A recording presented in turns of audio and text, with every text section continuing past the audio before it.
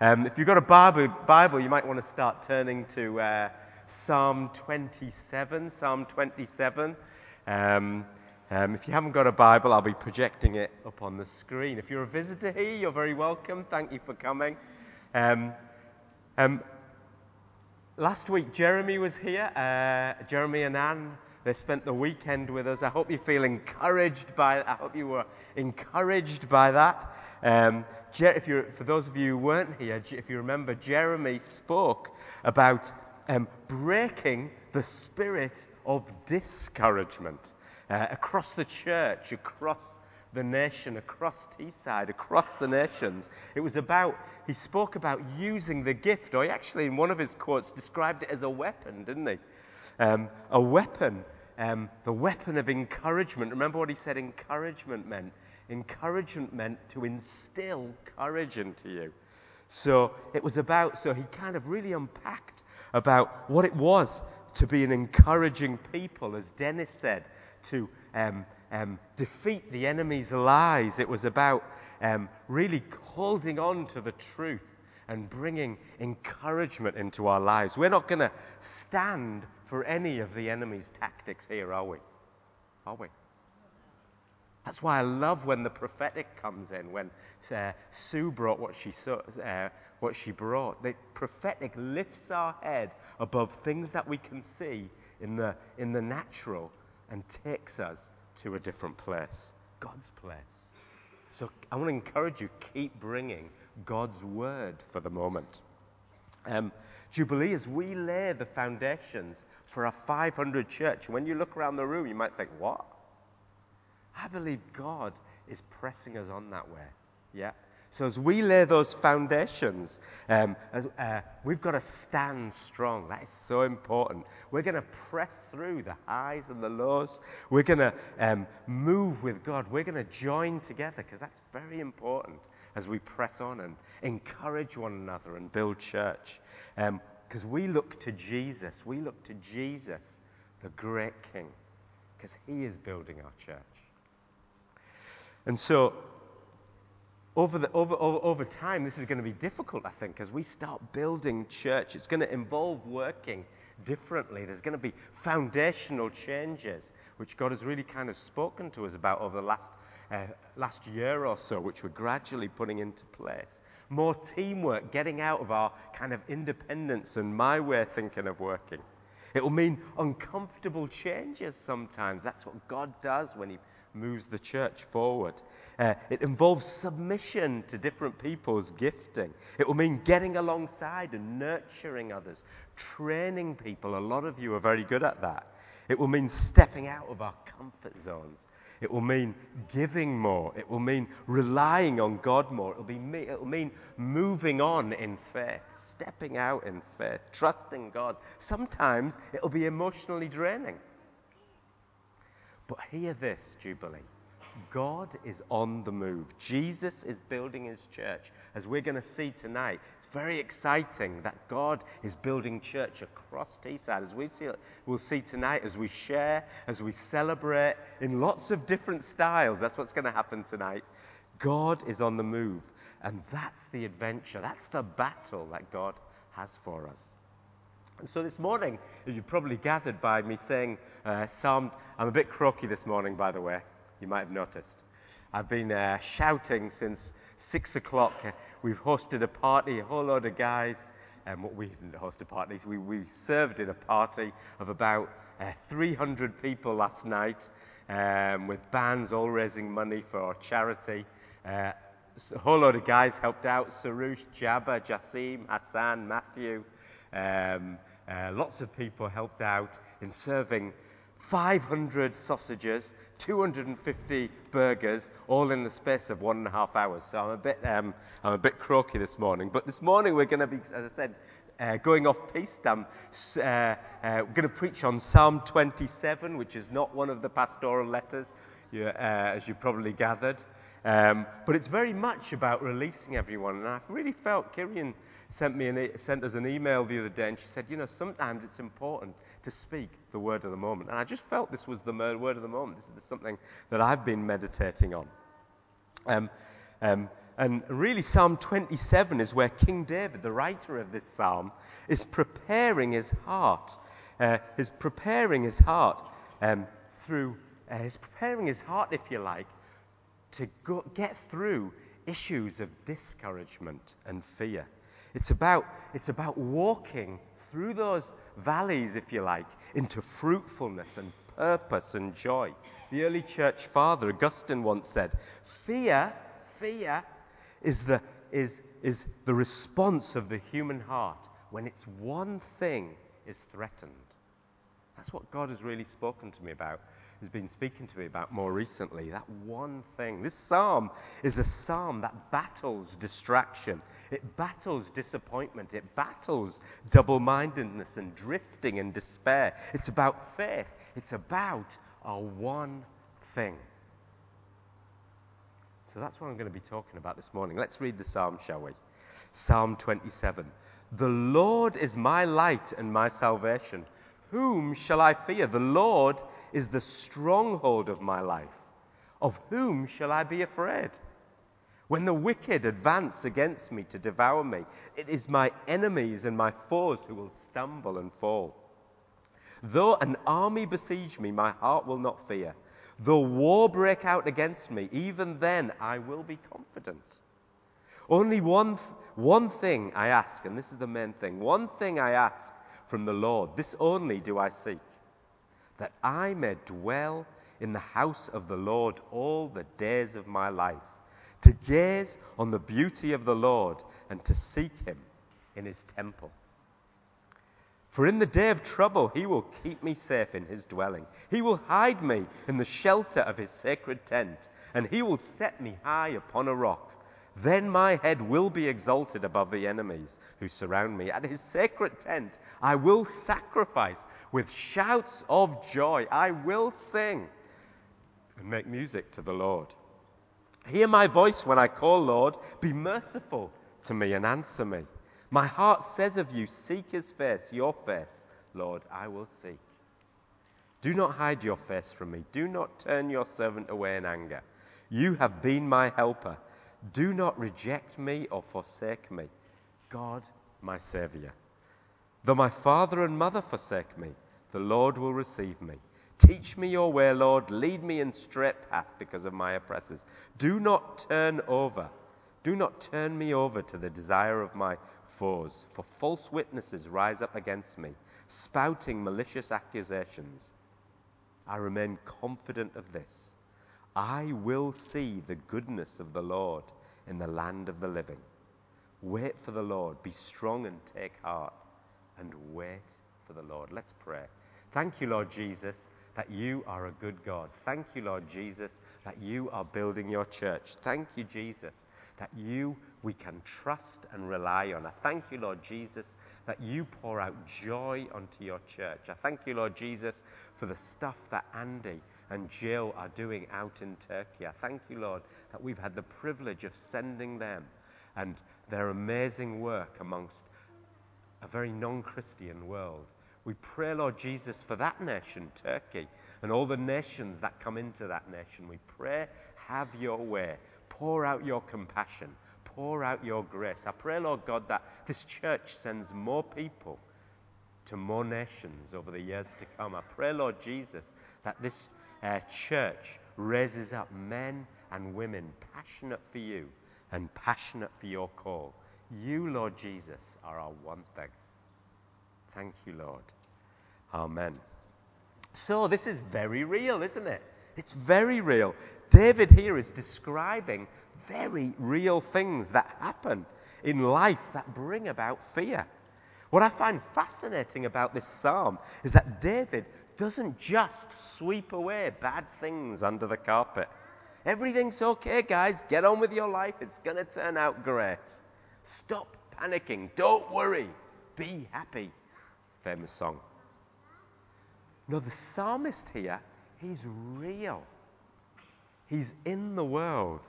See what he's doing. Verse 2. When the wicked advance against me to devour me, though an army besiege me. Verse 10. Though my father and mother forsake me. There's nothing in the Bible about David's mom and dad bailing out of his life.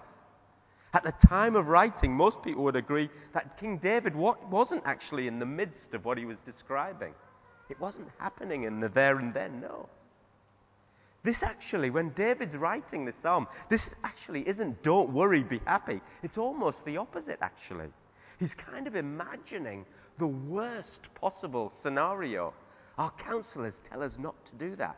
I'm a GP, that's not a pop at counselors, by the way. But our counselors said, just pretend it's okay, or imagine, or don't get too hung up about bad things.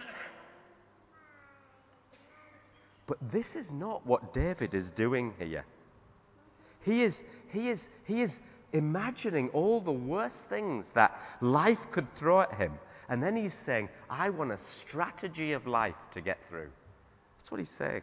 He's not blocking out all the stuff that could happen. Rather, he's facing it boldly, confidently, head on.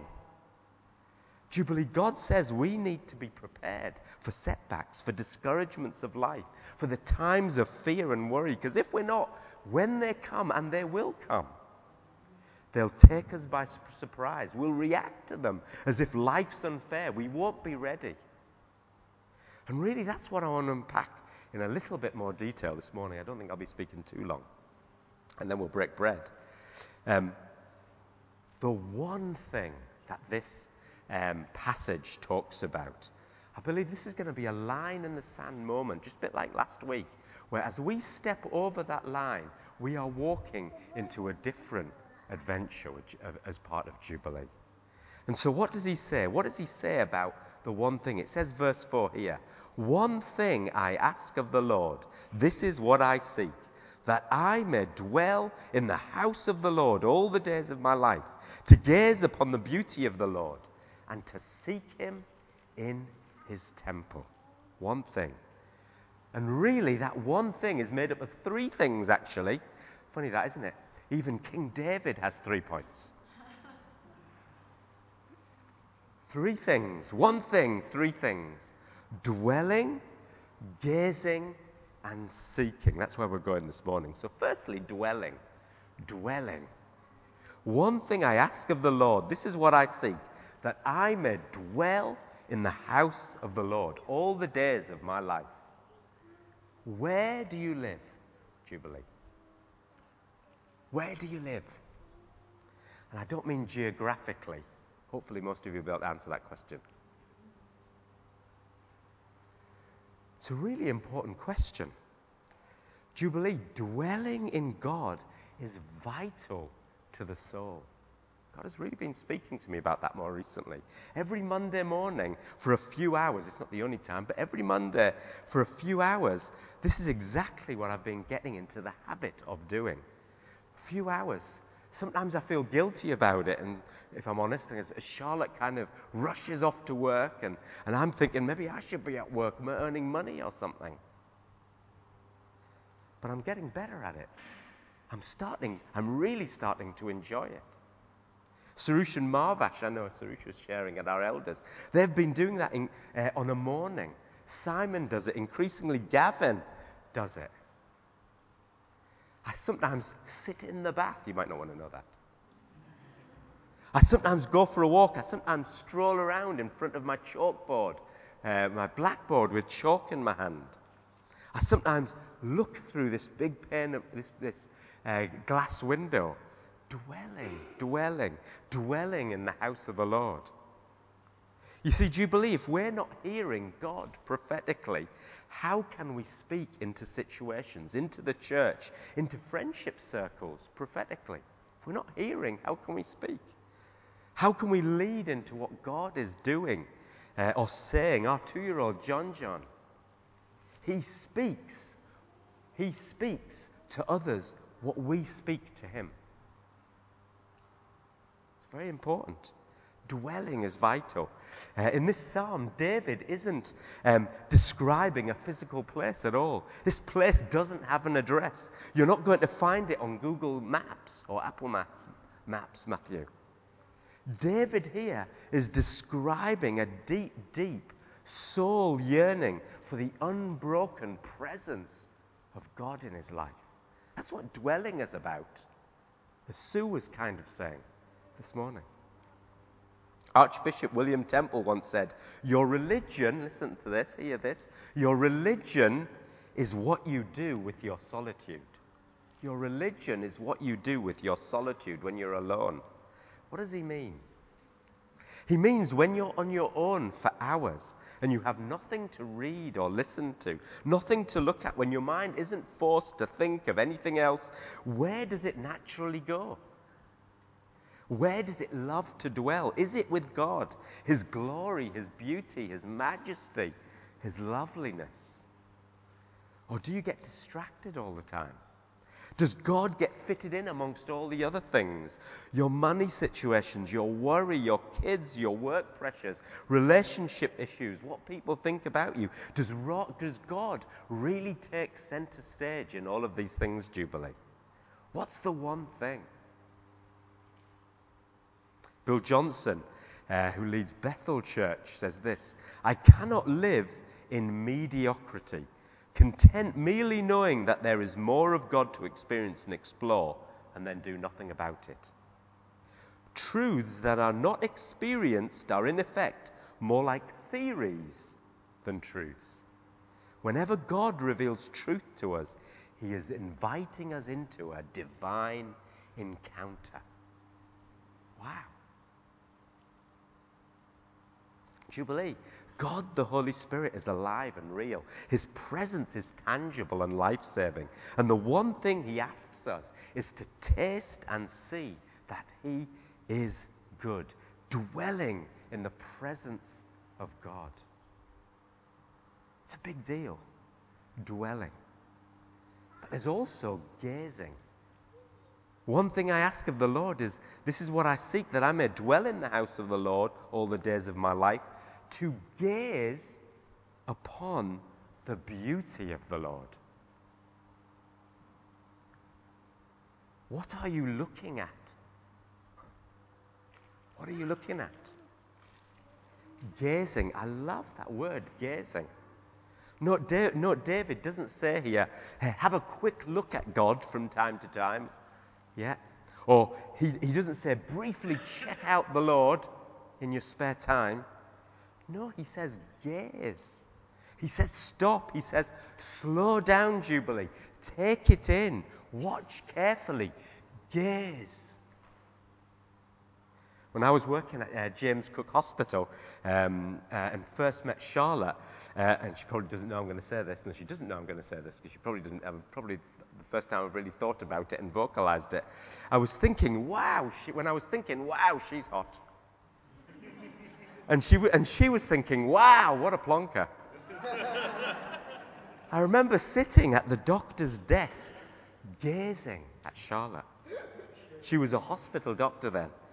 I'd see things like the curls in her hair, how her face expressed real compassion for people who were sick. This wasn't just a job. How she didn't wear much jewelry. Her pearly, slightly sticking out collarbone. How her face showed so much concentration when she was taking blood.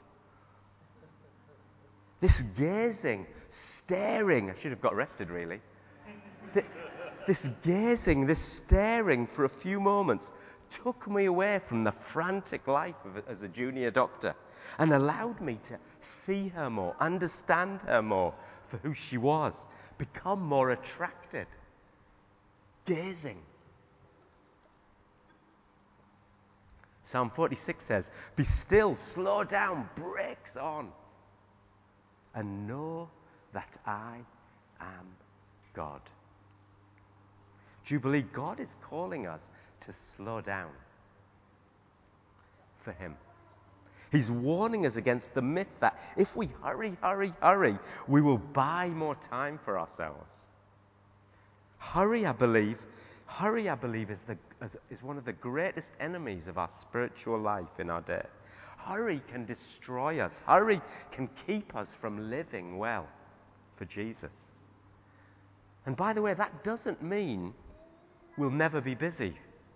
We will. Jesus often had loads to do, but never did it sever his relationship, his life-giving connection between him and his Father. He never did it in a way that interfered with his inability to give love when love was called for. That's a really important sign. He observed a regular practice of taking time out, withdrawing from activity for the sake of solitude and prayer and time with his Father. Jesus was often busy, but never hurried. John Ortberg writes, solitude is the one place where we can gain freedom from the forces of society that will otherwise relentlessly mold us. That's why I take photos. I love taking photos. You probably see me, clicking away on my phone. I love gazing at the beauty of art. It forces me to stop. It forces me to meditate. It forces me to contemplate. And eventually it forces me to delight in what I'm seeing. Delight in everything that God has put before me. I was reading Matthew 6 the other morning and praying, and at this very same moment, as I was doing this, I was seeing this picture out the side of my window. You may have noticed I still haven't cleaned my windows. But anyhow, try not to be distracted by that. As I was reading Matthew 6, I was just listening to these birds singing right in front of me. And this is what I was reading. Therefore I tell you, do not worry about your life, what you will eat, or about your body, what you will wear.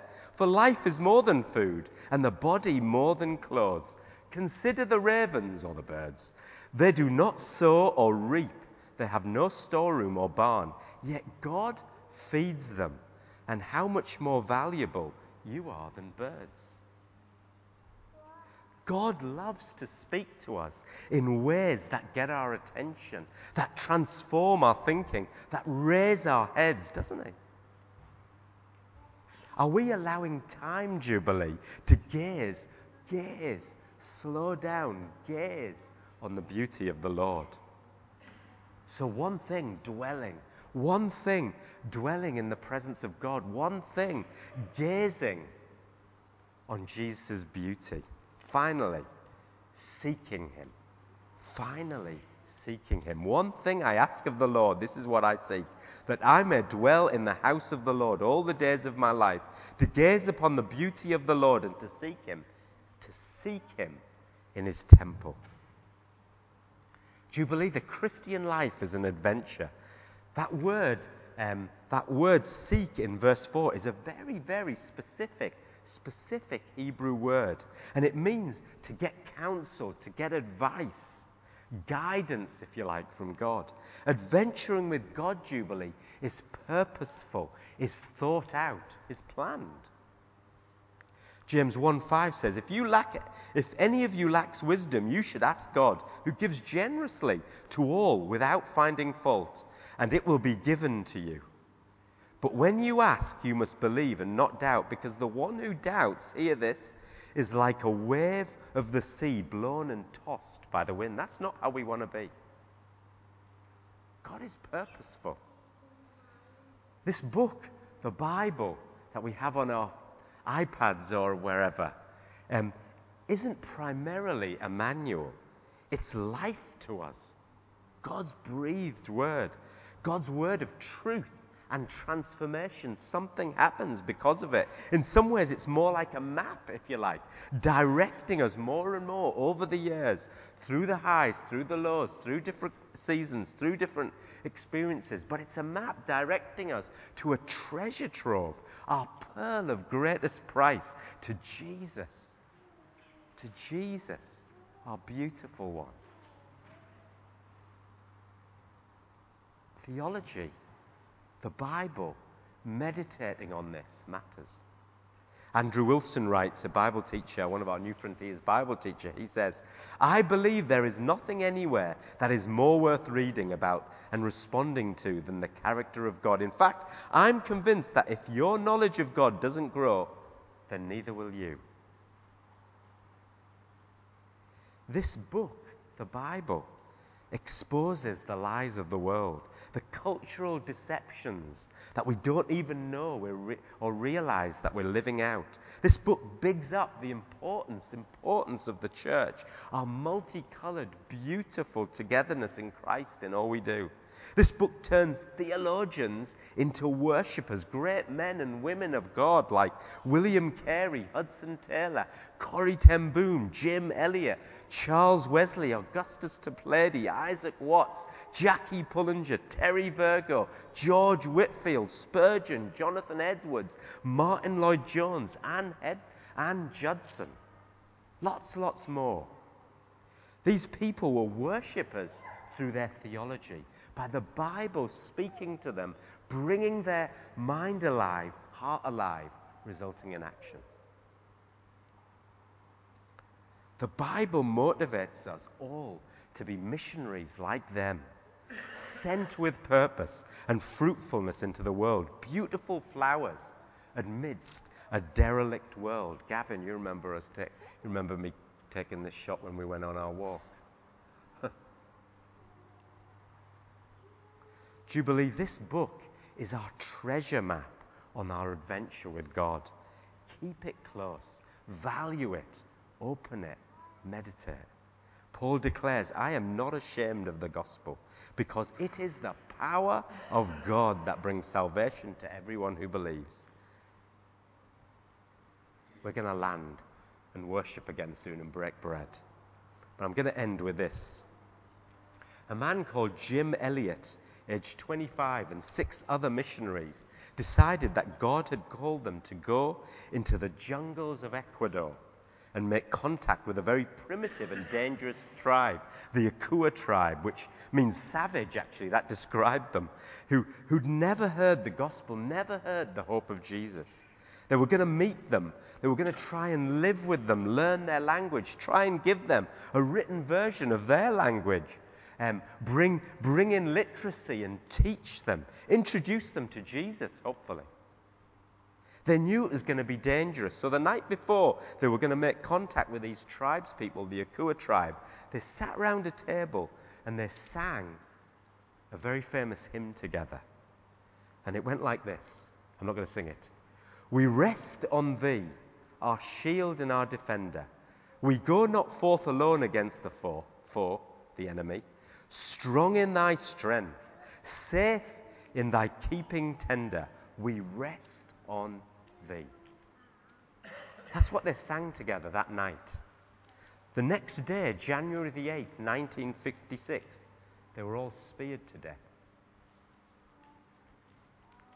Years later, his wife who carried on his work, Elizabeth, carried on to work in the Akua tribe and made great progress, actually, over the years. Elizabeth Elliot was asked, how can you live with what that hymn declares and what actually happened? We rest on thee, they sang. Strong in thy strength and safe in thy keeping, they sang. Next day, they were speared. That doesn't make sense, Mrs. Elliot. But she said it did. She said it did. And she said it made sense to him too. Because the hymn continues and it says this: Jesus, our righteousness, our sure foundation, our Prince of glory, and our King of love. You see, if the one thing that's non-negotiable in your life, if the one thing you really want, if the one thing you really need, if the one thing is to dwell in the house of the Lord, to gaze upon the beauty of the Lord, to seek him in his temple, if that is your one thing, then you're absolutely safe. Because the worst thing that could ever happen to you would be like a spear going through your heart. That's what happened to them. And do you know what? On that terrible day, that tragic day, that gruesome day, what happened? I'll tell you what happened. They gazed upon the beauty of the Lord Jesus in a way they had never done before. In other words, they finally got what they desired most, the one thing. An English missionary named Alan Gardner in 1851, he was on his way to South America to start a new mission. And he was shipwrecked on a very remote island. He and his companions tried their very best to stay alive until somebody came to find them. But you know what? Nobody did. Finally, he died as well. Far away from everybody, far away from loved ones, far away from his family, dying of thirst, a horrible death. When they finally discovered his body, because he died on that island, when they finally discovered his body, they found next to him his quiet time notebook, his journal.